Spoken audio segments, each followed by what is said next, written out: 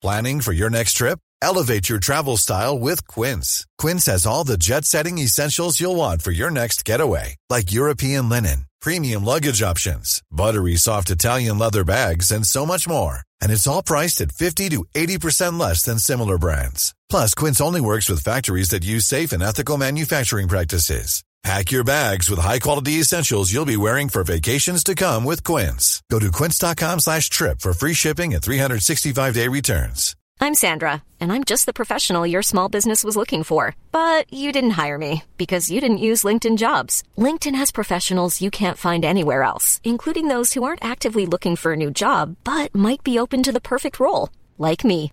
In a given month, over 70% of LinkedIn users don't visit other leading job sites. So if you're not looking on LinkedIn, you'll miss out on great candidates like Sandra. Start hiring professionals like a professional. Post your free job on linkedin.com/people today.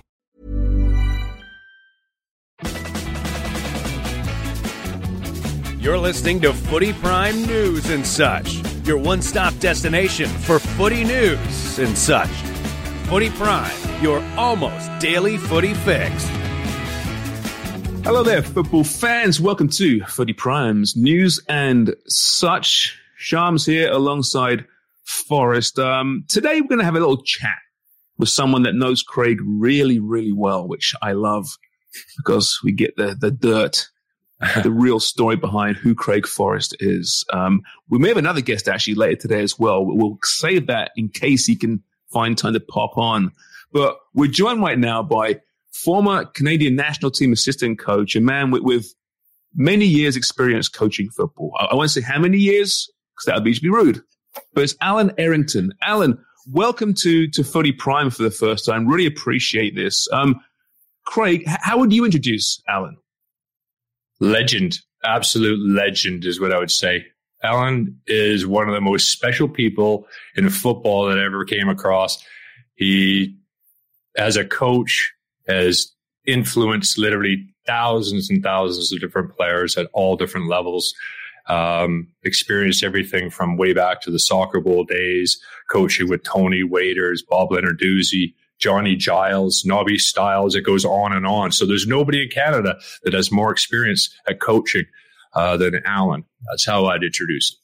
Well, Alan, how would you introduce Craig? Wow, surprised to hear that. Better be good. How would I introduce Craig? Canada's best ever goalkeeper in soccer. To play in the Premier League is incredible for a kid from British Columbia. Not many get to do that. Absolute gem of a guy. He is what he is, and he doesn't have any airs and graces. Down to earth and honest. Works hard. And a credit to the game of soccer in Canada. He's top class. Well, there are all the niceties out of the way. Now I want the dirt. I'm just joking. But obviously, you guys go way back a long time. When did you first start coaching, I guess, with Craig? I never coached Craig at the youth level. At the time, I was reserve team coach at the Whitecaps. And at that time, I knew everybody in the youth program. I knew all the players. I used to phone coaches all the time and say, I'm selecting the reserve team or the BC select team program. I want to know who you think the best players are. And they would all tell me, my son's the best player and what have you. And I said, no, I don't want to hear about your team. I want every coach to tell me the best players on the teams we play against. So that way, when you get 4 or 5 coaches telling you, Carl Shearer's the best centre-back or whatever. Well, you think, yeah, he is. But I knew anyway. But now and again, you might miss 1 or 2. And I used to go and scout them. But I used to go and watch Craig play. And Paul Dolan and Pat Onstead, they were the 3 best goalkeepers around at that time. And probably the 3 best goalkeepers, not counting today's group of players, because the guy in goal now is a very good goalkeeper. But they're the best 3 we've ever had for Canada during my time.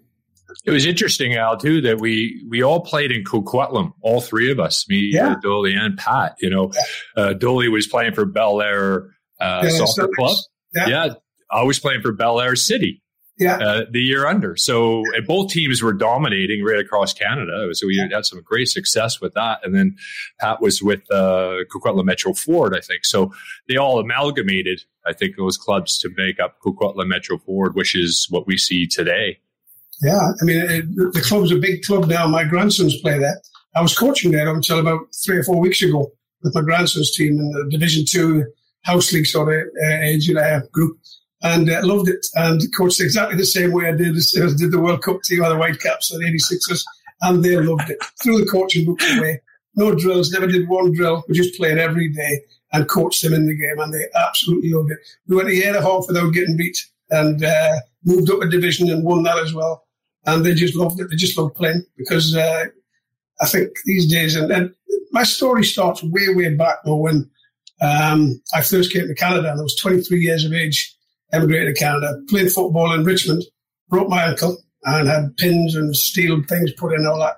And I thought, that's me, finished playing, you know. And got involved coaching. I was walking through the mall and there was an advert in the window, coaches wanted Killarney soccer. And I said to my wife, I said, I wonder if I'd get that job if I applied, you know. Well, they just hooked me in and I coached and we won the league, won the cup, 9-year-olds, just played, you know. And then I went on all the coaching courses and did all the drills and all the coaching courses. Fully qualified coach in Canada, prelim, intermediate, national.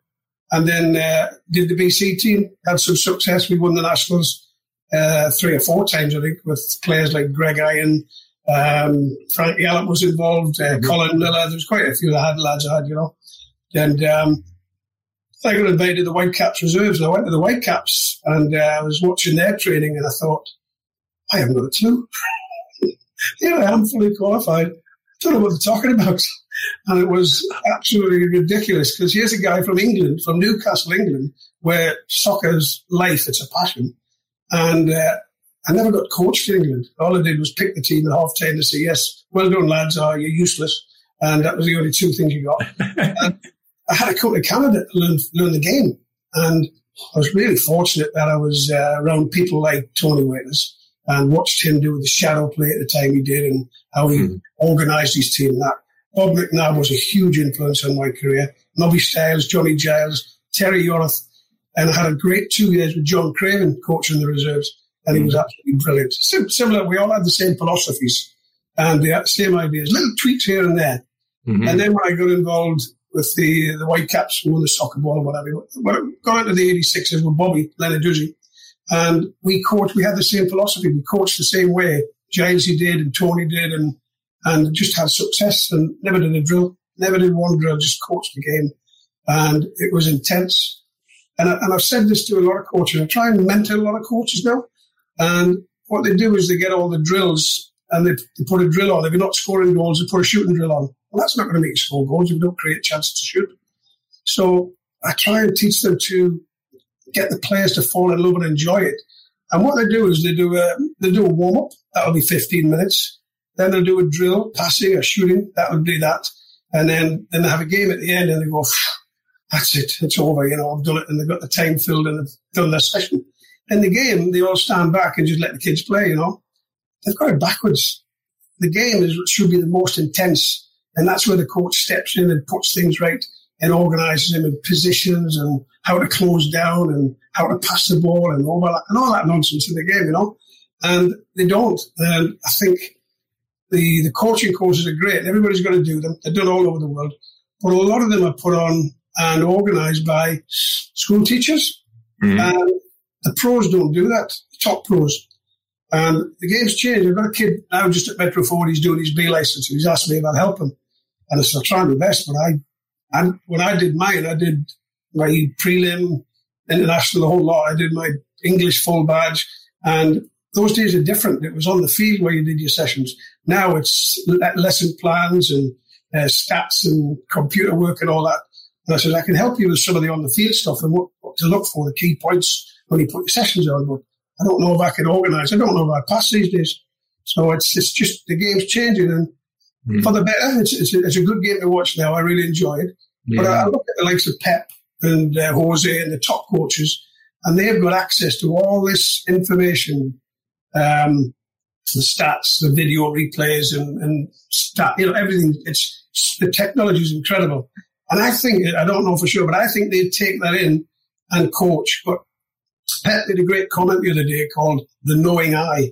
The knowing eye is an experienced coach who can see things that other people can't see, and the stats don't talk, don't show.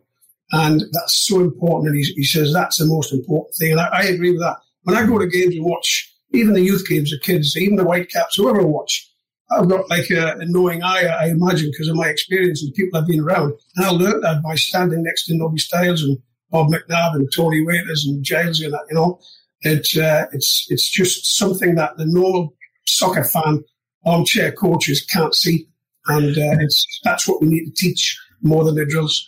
One of the things I think, too, is that when you're teaching individuals tactics, philosophy, whatever that may be, is one thing. But the actual coaching of people is as important. And I'm not sure they coach that in licenses or not, or whether you just have to have a natural feel for that. Because a guy like Pep, for instance, we know he was a terrific player and he's got a fantastic team and he's got the money to buy them. But it's another thing. He played against us, Craig. Pardon me? You know, he played against you. Yes. Where? Montreal, wasn't it? Montreal, he came on a sub. That's right. He played there.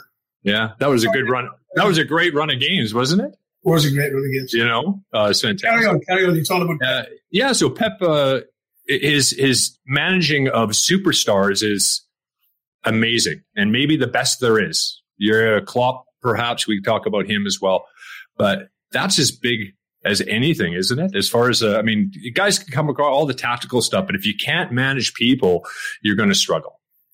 I think so. And I think you can be the best technical person and you can learn the game and you can have all the information and knowledge, and some great players have got that, ex-players, but they don't make great coaches because you've got to have the personality to get along with people and get the best out of them, you know?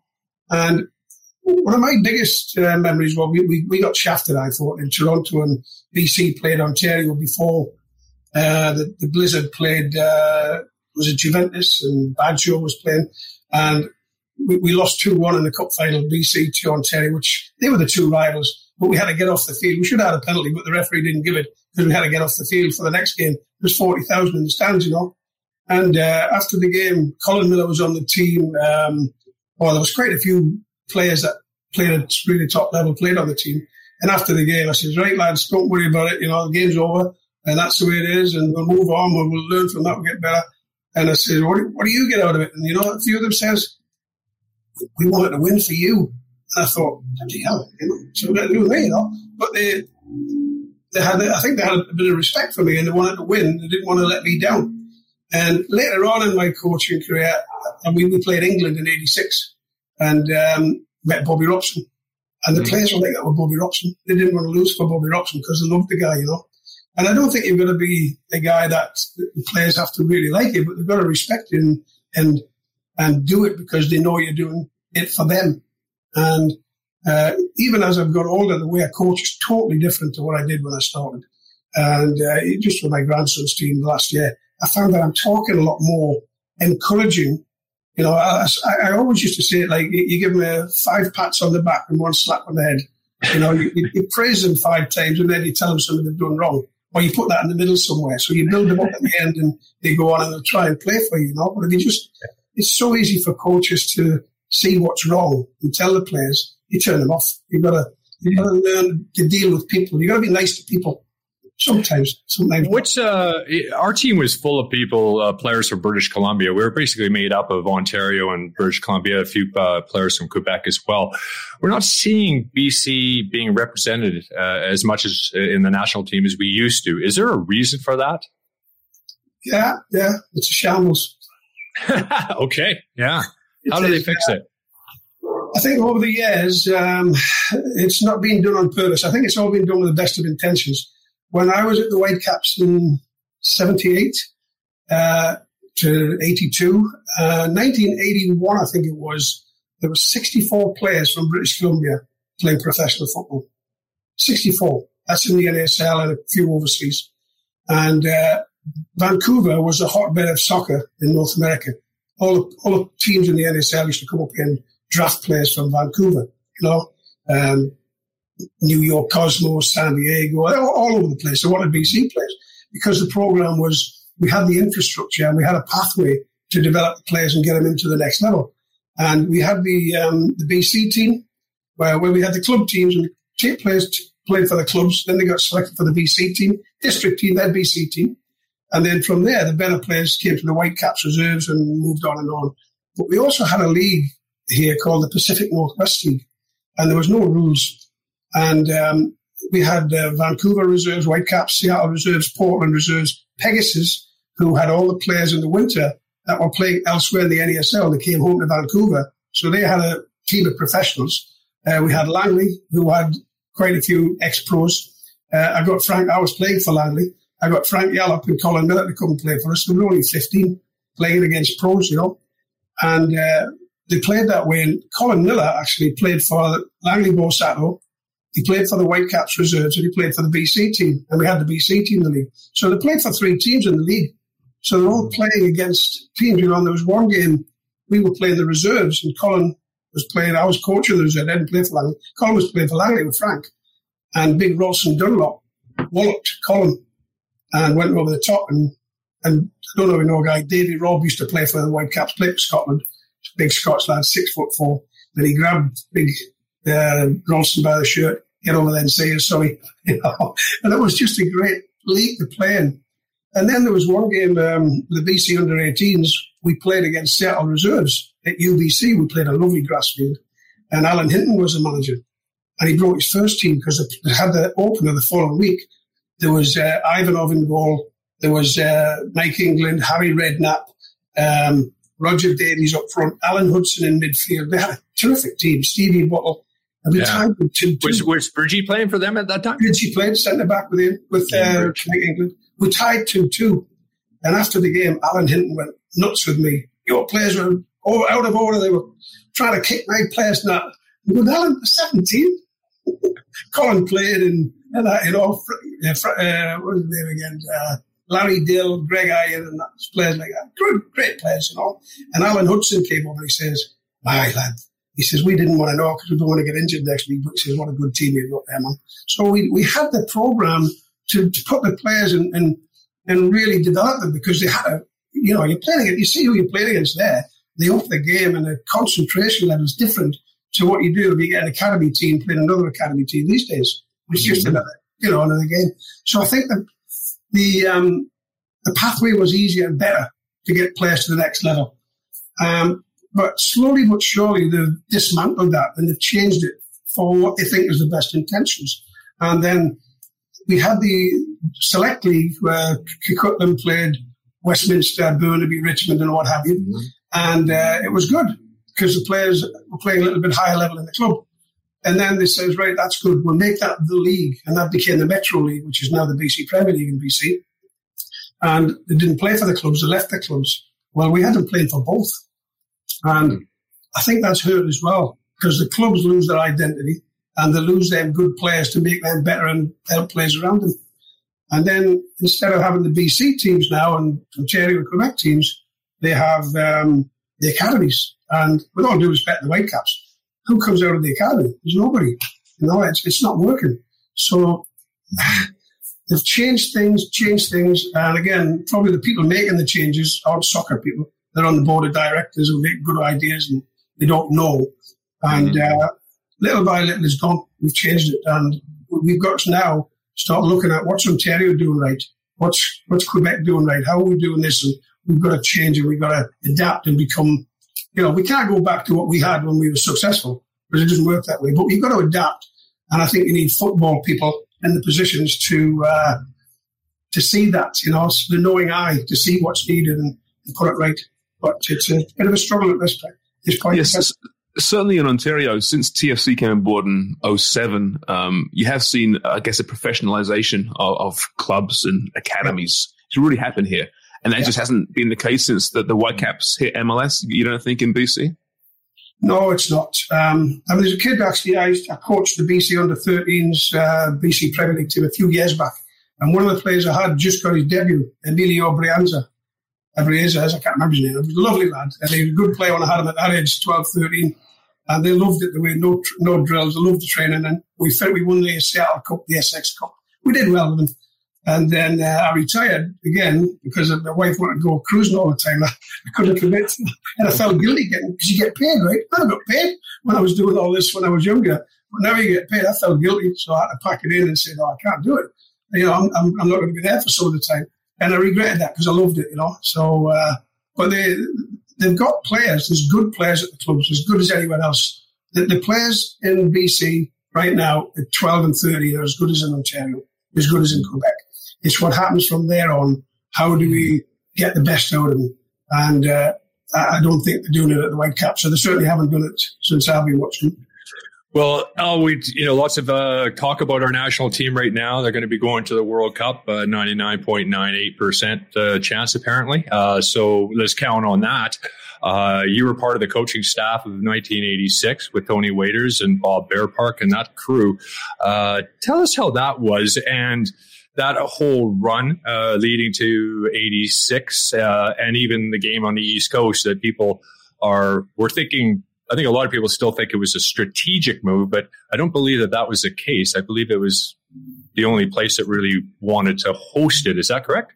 Yeah, there's a few factors in there. Again, I think it was 16 players from BC in the squad of 22. And we had a good team. We had good players at that time, and that was because of the NASL. Although the NSL had folded by then, the remnants of the NSL were still good professional players who played at a good level. So that was evident, and the team was successful because of Tony Waiters, without any shadow of a doubt. Before that, we'd had Barry Clark, school teacher, coach, and he was okay, but not Tony Waiters. You know, we'd had other coaches, and Tony came in and brought some stability and simplified the game so the players could play the game and they knew exactly what they were doing. And they did really well. And at that time, there was only Tony Waiters, Les Wilson, and Bob Bearpark, assistant coach. I was a staff coach. But you didn't have a lot of staff around them. And you look at now, they've got so many staff, more staff than players. It's working because that's the way today's game is.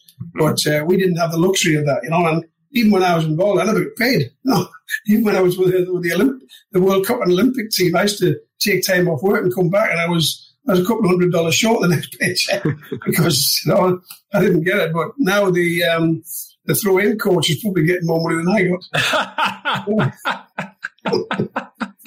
No, it's true though, isn't it? I mean, our team training sessions, I did the whole lot. But anyway, no regrets. Loved every minute of it. But Tony was fabulous, and the team believed in him, and they worked hard, and they got the results.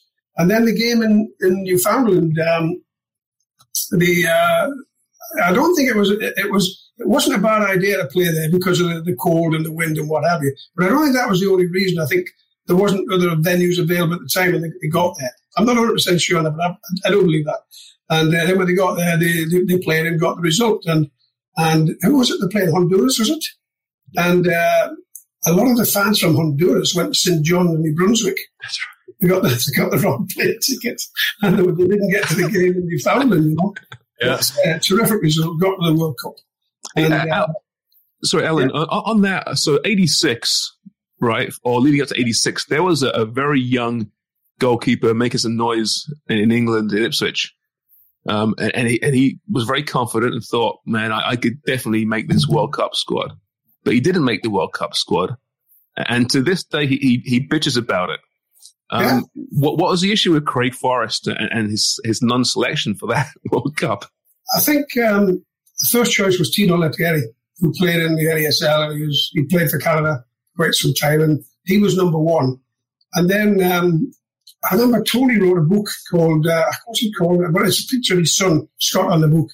And he asked me if I can get some players to take some pictures. So I got Paul Dolan, a guy called Paul Adams, who played in Delta. And I got another lad who was at the Whitecaps, who's now a multi-millionaire artist, Ralph Mazzucco, Raphael now. He sells his paintings for thousands and thousands. Oh, he's a legend. Great and he introduced it to Dolly, and then I said, Dolly's doing well and playing the BC team for me and what have you. And Les knew him well as well because I was always around Les and working with him with BC Soccer and CSA. And they brought Paul Dolan in, and they just loved him. I mean, he did really, really well. And with all due respect, Craig, we never heard your name mentioned. To be honest, I don't know if they knew where you were. No, you're right. They didn't know where I was. No. Yeah. Because what happened? Came along because of Bobby Robson, didn't it? And Bobby Robson's connections to Vancouver.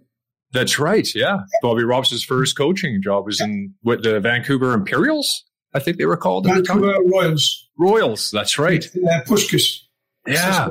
Yeah. Amazing history in Vancouver. Really. It goes way beyond what most people think, for sure. It's amazing. I really don't think they were aware of you and your ability, because Dolly was in the eye with the BC team playing in the reserve league and what have you. Mm-hmm. And here you are overseas. And I don't know if you were in the first team by that time, were you? But I don't think really anybody knew who Craig Forrest was, or whether they knew who you were, but they didn't know what level you were at, Yeah, no, that's absolutely true. And then what happened was the club, I remember Charlie Woods, Bobby Ferguson, who had just taken over from Sir Bobby Robson, contacted the Canadian Soccer Association and really just got custard pied, really. And it was 7 that I played in the Under-20 World Cup with that group of guys. And then the Sir Stanley Matthews Cup in 88 after that. So, I was a little bit disappointed that I wasn't at least looked at, and they blanked me at the time, but that's okay. Craig? Frank Gallup as well. I didn't really know much about Frank, did they? Because Frank was at the club when you were there too, and he's about the same age as Colin. Colin was in the squad at 22, but Frank was overlooked because he was out of sight, out of mind, I guess. Well, what happened with Frank Gal was actually that back then, playing for a youth team. He played for England 5 games. Right. He played for England youth, so he was tied. Yeah. Not like nowadays, you can actually change once, but back then you were tied. So the good thing about Sir Bobby Robson moving into the England setup was that we knew that there was a possibility if they could waive this. Didn't look likely that they would waive the rule, but Bobby Robson got a hold of FIFA and said, listen, we'll pass on Frank. He's not going to be playing for England. We'll let him go and play for Canada. And they agreed to that. So that's why Frankie ended up coming over. But he definitely missed a few years with the national team because of that reasoning, being tied to England because he had played youth games, which really is quite insane when you think about it, and a little bit unfair. But the team, I was a staff coach and very proud of the fact that I was involved in the 86 World Cup. However, I didn't go. Tony was, in his later days, he's admitted that he made a bit of a mistake. And as much as he said, there's 22 players coming to Mexico, he says, I don't want anybody unhappy and causing problems. So I'm only going to take 18. And I'm going to leave 4 players in Vancouver in the satellite, and I trained them every day. We trained every day. There was Greg Iron, Colin Miller, Sven Haberman, Pasquale De Luca. And we had another guy stayed with us, but wasn't in the squad, was Don Ferguson, the goalkeeper. So I trained them every day when the World Cup was on, and prior to that, when they were down in Apato. And they were there in case there was an injury. And in fact, Pasquale went into Mexico. But Tony said afterwards, he says he should have brought them in for experience and told them up front, you're not playing, there's no chance of getting on the field. Take it in, get the experience, learn from it. But been good because I would have been there as well. Yeah, interesting. You have quite a group there because Sven Haberman is just an absolute unbelievably funny gentleman. Colin Miller off the chart sideways. Well, I started Sven when I was doing the reserves at the Whitecaps. One of the Whitecaps first team goal. It was during the Johnny Giles era. David Harvey broke his neck. He was actually drinking, driving with a bottle of wine and crashed his car on the Friday night. And on the Saturday, they played in Minnesota. And Tony Waiters got Les for me at 2 a.m. We needed the goalkeeper for the game. We haven't got a goalie. So I phoned up Randy Keane, who was the BC team goalkeeper and reserve. And he played against Minnesota. They won 1-0. So then we played on the Sunday with reserves against Croatia. And we had to get a goalie. So I'm phoning around all the goalies I know, and I couldn't get anybody. And I remember I had this kid I did on the Burnaby under-18s called Sven Haberman. And he was big, 6'4". He was okay, but that was special. He was okay. So I got Sven to come and I phoned him up. Yeah, I'll play. Yeah. So I signed him on. We played. We lost 7-2. I played actually that game as well. We lost 7-2. Sven was only to blame for 6. He was... his column would say he couldn't keep elephants out of a phone box. He was not the best. And then after the game, found out he was suspended. He shouldn't have played anyway. So we had him at the reserve for a couple of weeks. And Tony just took a shine to him and says, he's got something. And Tony worked with him and developed him and crafted him into one of Canada's best goalkeepers. At the time, he was very good. But off the field, oh my God. The funniest guy I've ever met in your life. He was funniest man hilarious. Ever. Some of the stories we can't even tell on it. Oh, you can. Hey, if you were told back in '86 that it would be another 36 years before Canada qualified for a World Cup, would you have believed it back then? No, you see what happens when you get qualified, you get a lot of money from FIFA and TV rights, and the money goes into the program. So you send your youth teams to lots of tournaments and games, preparing them to qualify for the Youth World Cup. We qualified for the Youth World Cup. I went to in Trinidad. We finished first or second. Mexico in the final. Played in Russia in the World Cup in '85, Moscow and Minsk. And then, we thought it was going on, but failing to qualify in 92, was it 90, was it? 90, when Tony Taylor and Bruce Tomley had the team. They were a little bit short and failed. And it was a bit of a downhill because we lost the money and there's not as much money to spend developing the rest of the teams. And then the closest we ever got was when Bobby and I were doing it in 94 in the US, when at that time there was only 24 teams in the World Cup and 2 from CONCACAF. One was the US, the host nation. So there's only one qualification spot up for grabs. And we were 20 minutes away from getting it. We won nil up against Mexico and finished up losing 2-1. Yeah, we were 1-0 up. Lyndon Hooper scored a goal that was called offside. We would have went. I still don't know if that was offside or not. I don't think it was. Well, there's a few things about that game, though, Craig. I've often wondered since. I remember Bobby said, "How do we approach the game?" And I says, "Well, when we play at Azteca, they play at 1 o'clock in the afternoon. It's red hot, 100 degrees. They make the field as big as they can. FIFA rules, and it's massive. It's 7,000 feet above sea level, so." By the time you run up that spiral staircase at the back of the goal, you can't breathe, And I says to Craig once, you got bad breath. He says, "Why is that?" I says, "You breathe out your ass." Not wrong.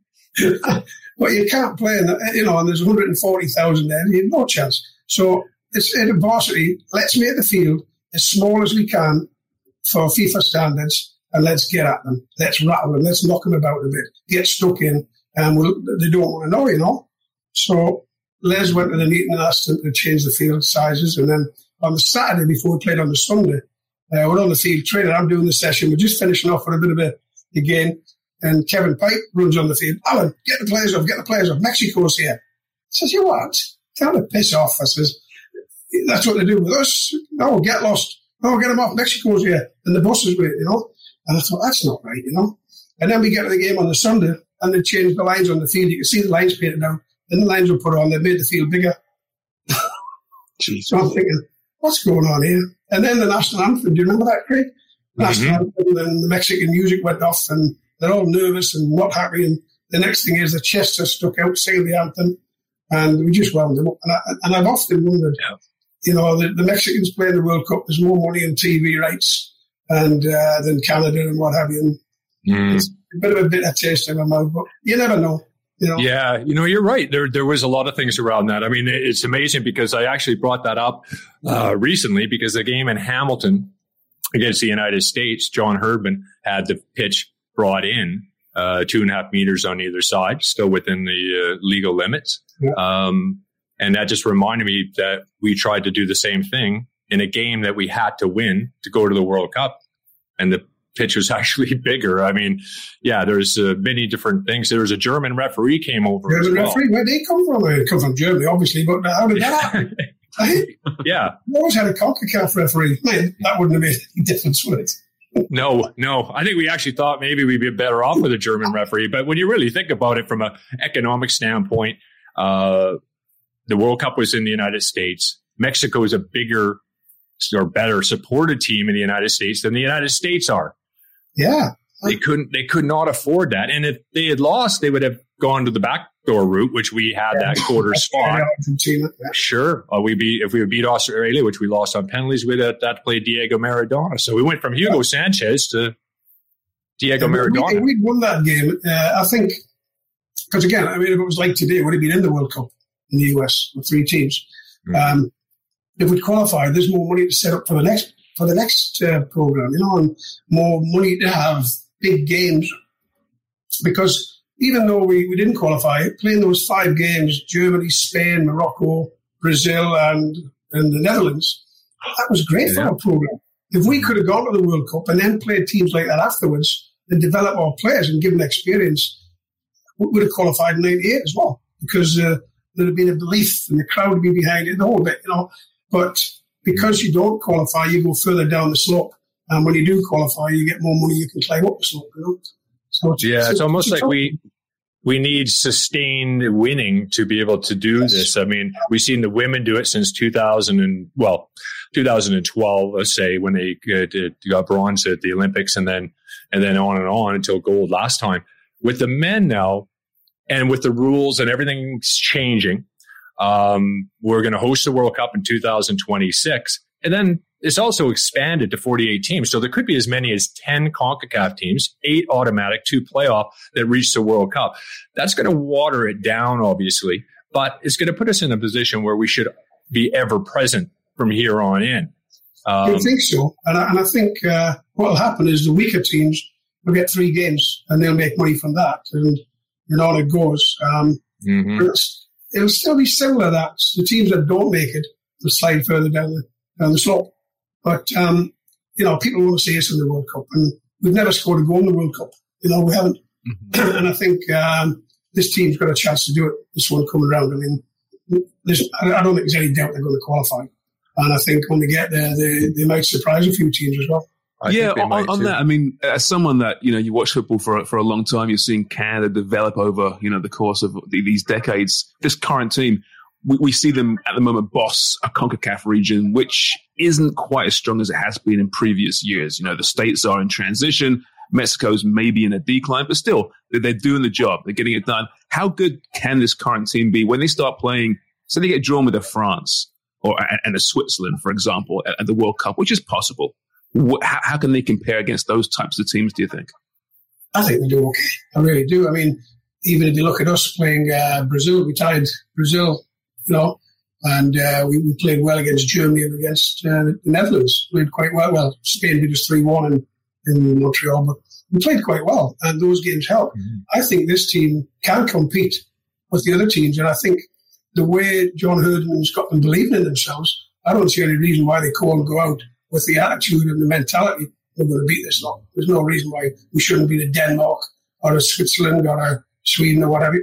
No reason. And I think John Herdman's done a fantastic job.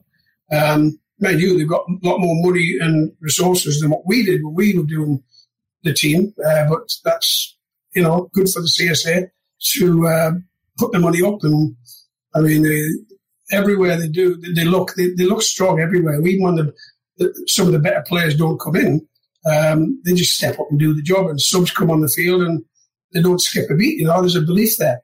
And that's, to me, that's coaching, having that belief. It's not putting drills on. It's coaching like that and getting the players to believe in themselves and do the job. Some of them may not be as good as the players we had in 94, 86. However, if they've got that belief, they think they are, then they are. And we also have players, we've never had before. We're tier 1 plus players.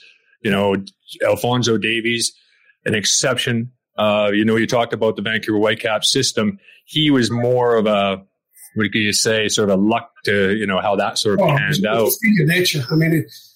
It just happened that he's an athlete. He could have played any sport. He's just an athlete. He's so quick. He can catch pigeons, can't he? He's that quick. He's phenomenal. And I thought the Whitecaps, in all fairness to them, will have been critical of some of the way they've handled players and not got players come through. I think they handled him pretty well at the time, not playing him too much, but they brought him in gradually. But he made a difference. He had to play.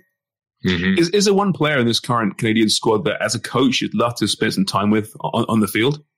Oh, yeah. What's his name? The guy, what's his name? Hutchison. Tiba. What a player. What a player. He's the best player for me. He's box to box, works hard, so professional, top player.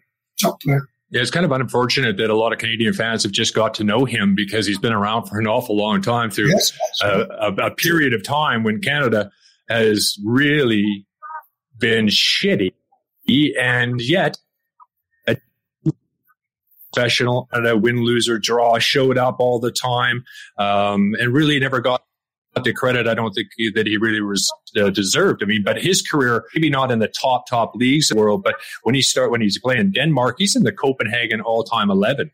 So show you what he's done at that club. Then he's done an amazing job moving around. Now he's in Turkey with Besiktas, which they have the utmost respect for him, and other players that he's bringing over. They're all what the club want, Canadian players, which is, and he's 39 years of age now. So there was a chance he wasn't going to be involved in the World Cup qualifications. So, I mean, that wasn't. Your career, right?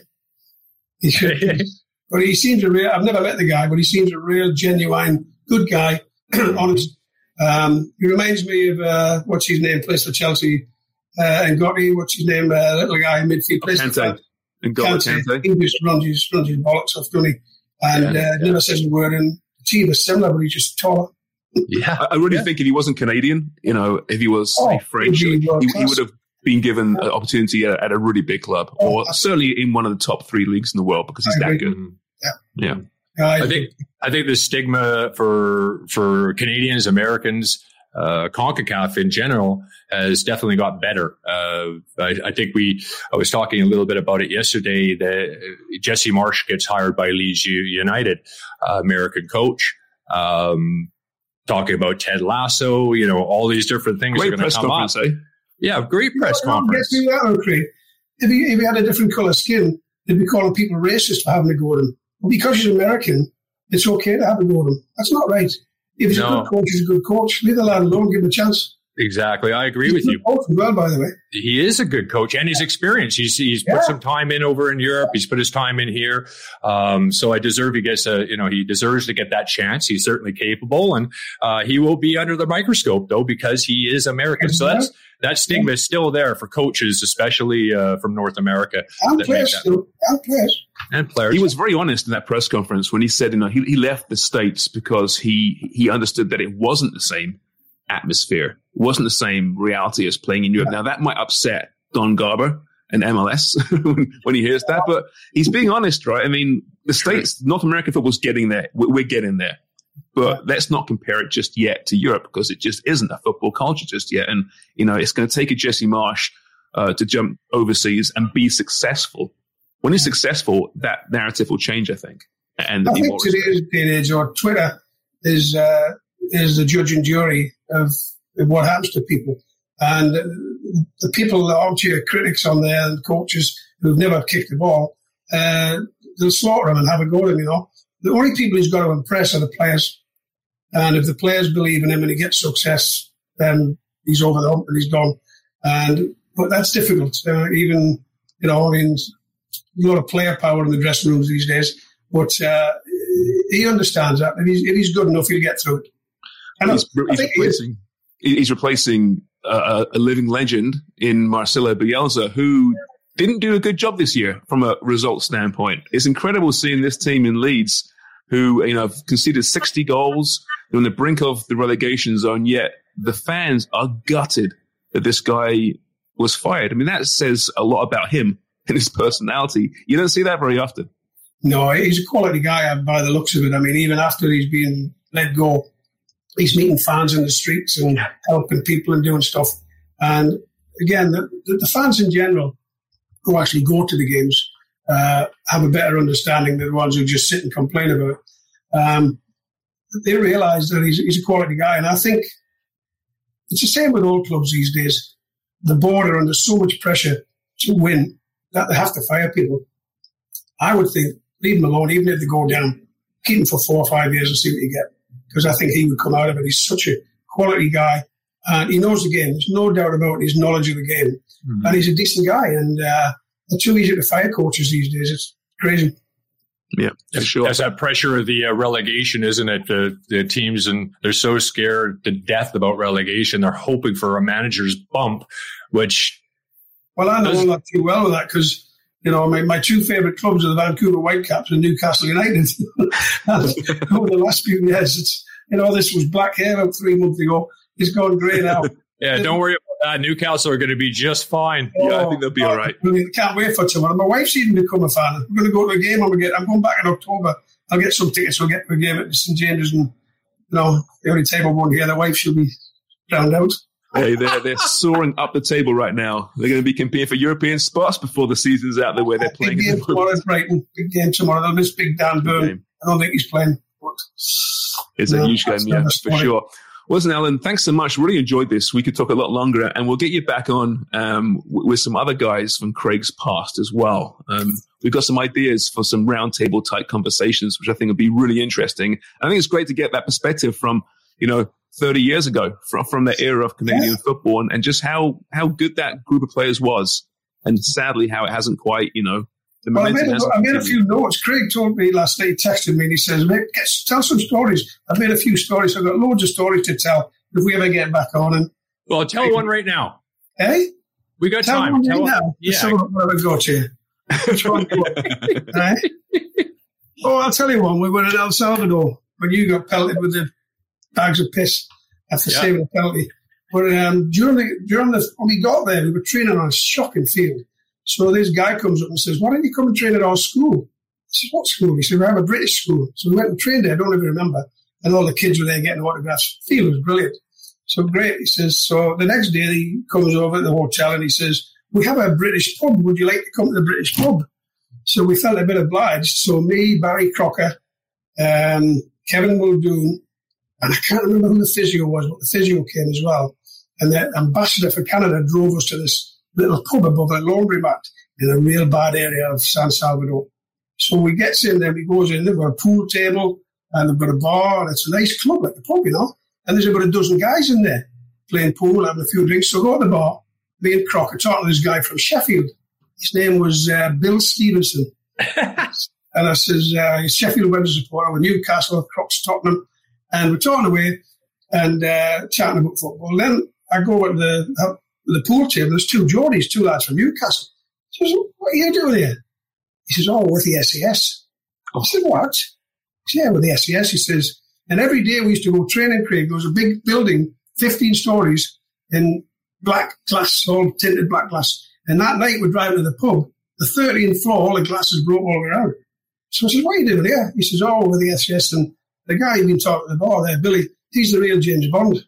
He says, he phones us and we get a helicopter, we come in here, and the rebels have taken the radio tower in the building. So we get in there, a few stun grenades, a few rounds of machine gun, and we just stay here for a couple of beers, And I go, beer. I says to Croc, don't start any fights here, Croc, and make sure we don't beat them at pool. Then we had to get back, so I never realised how to get back. It's dodgy places, So I goes outside and the flags a taxi down, a little tiny taxi. So we squeeze in, there's three in the back and me in the front and the driver. So we're driving along and he goes to a red light, slows down and goes right through the red light. So Kevin will do nudges me. What's all right? So the next thing is, next red light, straight through the red light. So Kevin, hey, senor, Rosa, red light. Oh, senor, we stop red light, bang, bang. We don't stop red lights. Get me back to the hotel. So we get back to the hotel, that was it. And then on the way back, you got robbed, I remember. We won 2-1. Yeah. And we stayed up all night singing downstairs in the lounge. Yeah. And then on the way back, I went and get my bag out the road at 5 in the morning. The bus comes. I threw my bag under the bus. And then you guys got your bags. And they go, no, in the van. All the bags go in the van. So they put the bags in the van. We get in the bus, we go to the airport, there's no van. So the van comes 15 minutes later, and everybody's lost their stuff. You had a load of strips and tracksuits you had signed for a charity. They took all them boots and says to the cops, we've got the van. They stole our stuff, and the cops went, your airplane is leaving, off you go. Yeah, I remember Mark watching. He was absolutely livid because I remember we pulled our bags off. I was like, hold on a minute. These guys left 15 minutes before us, and they arrived 15 minutes after us. Yeah. Something's not adding up here. Opened up my bag, and I had a sweaty El Salvador jersey, stinky jersey sitting right on top, but it was gone. I went, lads, check your bags. And Waddy was, oh my God, electronics, everything. So they basically stopped. It's the experience, Craig. I was on the bus. Yeah, they're like, oh, don't worry, we'll look into it. Your flight's leaving, bye-bye. And that was the end of it. We never saw. Every trip there was something happened. Every trip we went on anywhere, there was an incident. Something happened, and I made a few notes. So if we get back on, we'll have a few laughs. We will. What we'll do, we'll get some guys on, and we'll just have a CSA story time and just go round the circle, each telling a story. I think it'd be an amazing podcast, actually. That'd be great. Yeah, Miller will a few stories. Alan, thank you so much. Really enjoyed this. Great. Thanks very much. Enjoyed the day. That's Alan Errington. Hope you enjoyed that. We certainly did. Craig, very nostalgic for you. I'm sure you got a little misty-eyed there, thinking about the good old days. Yeah, a little bit. I mean, especially talking to Al, who's goes back so far. So when you want to talk about, even the old soccer bowl days in 1979 when I was, a young boy, but he was part of it. So he goes back so far into the history of Canadian soccer. It's very few people that can talk with the experience of like Alan Errington has.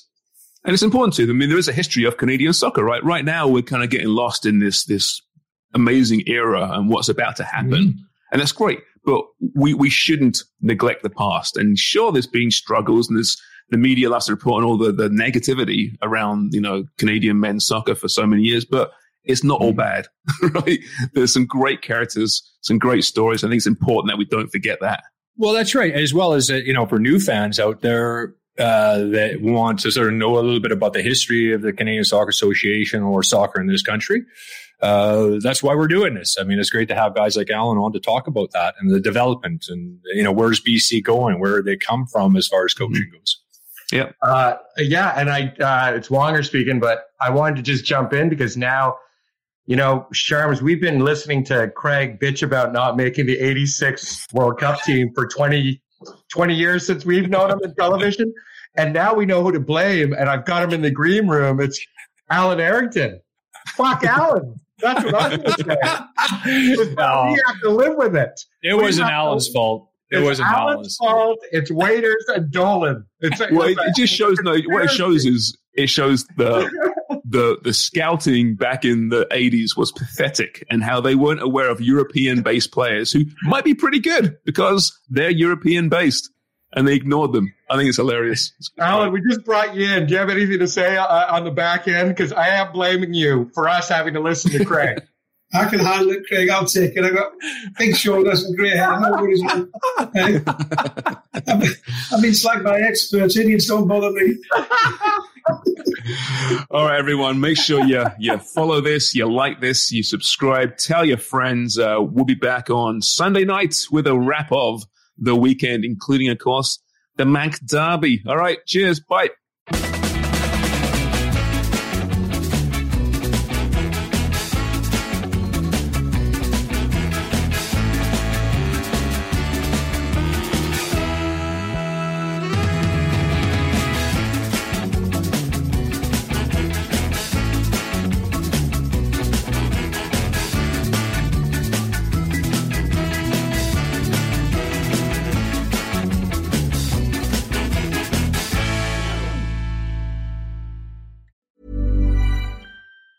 Planning for your next trip? Elevate your travel style with Quince. Quince has all the jet-setting essentials you'll want for your next getaway, like European linen, premium luggage options, buttery soft Italian leather bags, and so much more. And is all priced at 50 to 80% less than similar brands. Plus, Quince only works with factories that use safe and ethical manufacturing practices. Pack your bags with high-quality essentials you'll be wearing for vacations to come with Quince. Go to quince.com/pack for free shipping and 365-day returns. Mom deserves the best, and there's no better place to shop for Mother's Day than Whole Foods Market. They're your destination for unbeatable savings, from premium gifts to show-stopping flowers and irresistible desserts. Start by saving 33% with Prime on all body care and candles. Then get a 15-stem bunch of tulips for just $9.99 each with Prime. Round out Mom's menu with festive rosé, irresistible berry chantilly cake, and more special treats. Come celebrate Mother's Day at Whole Foods Market.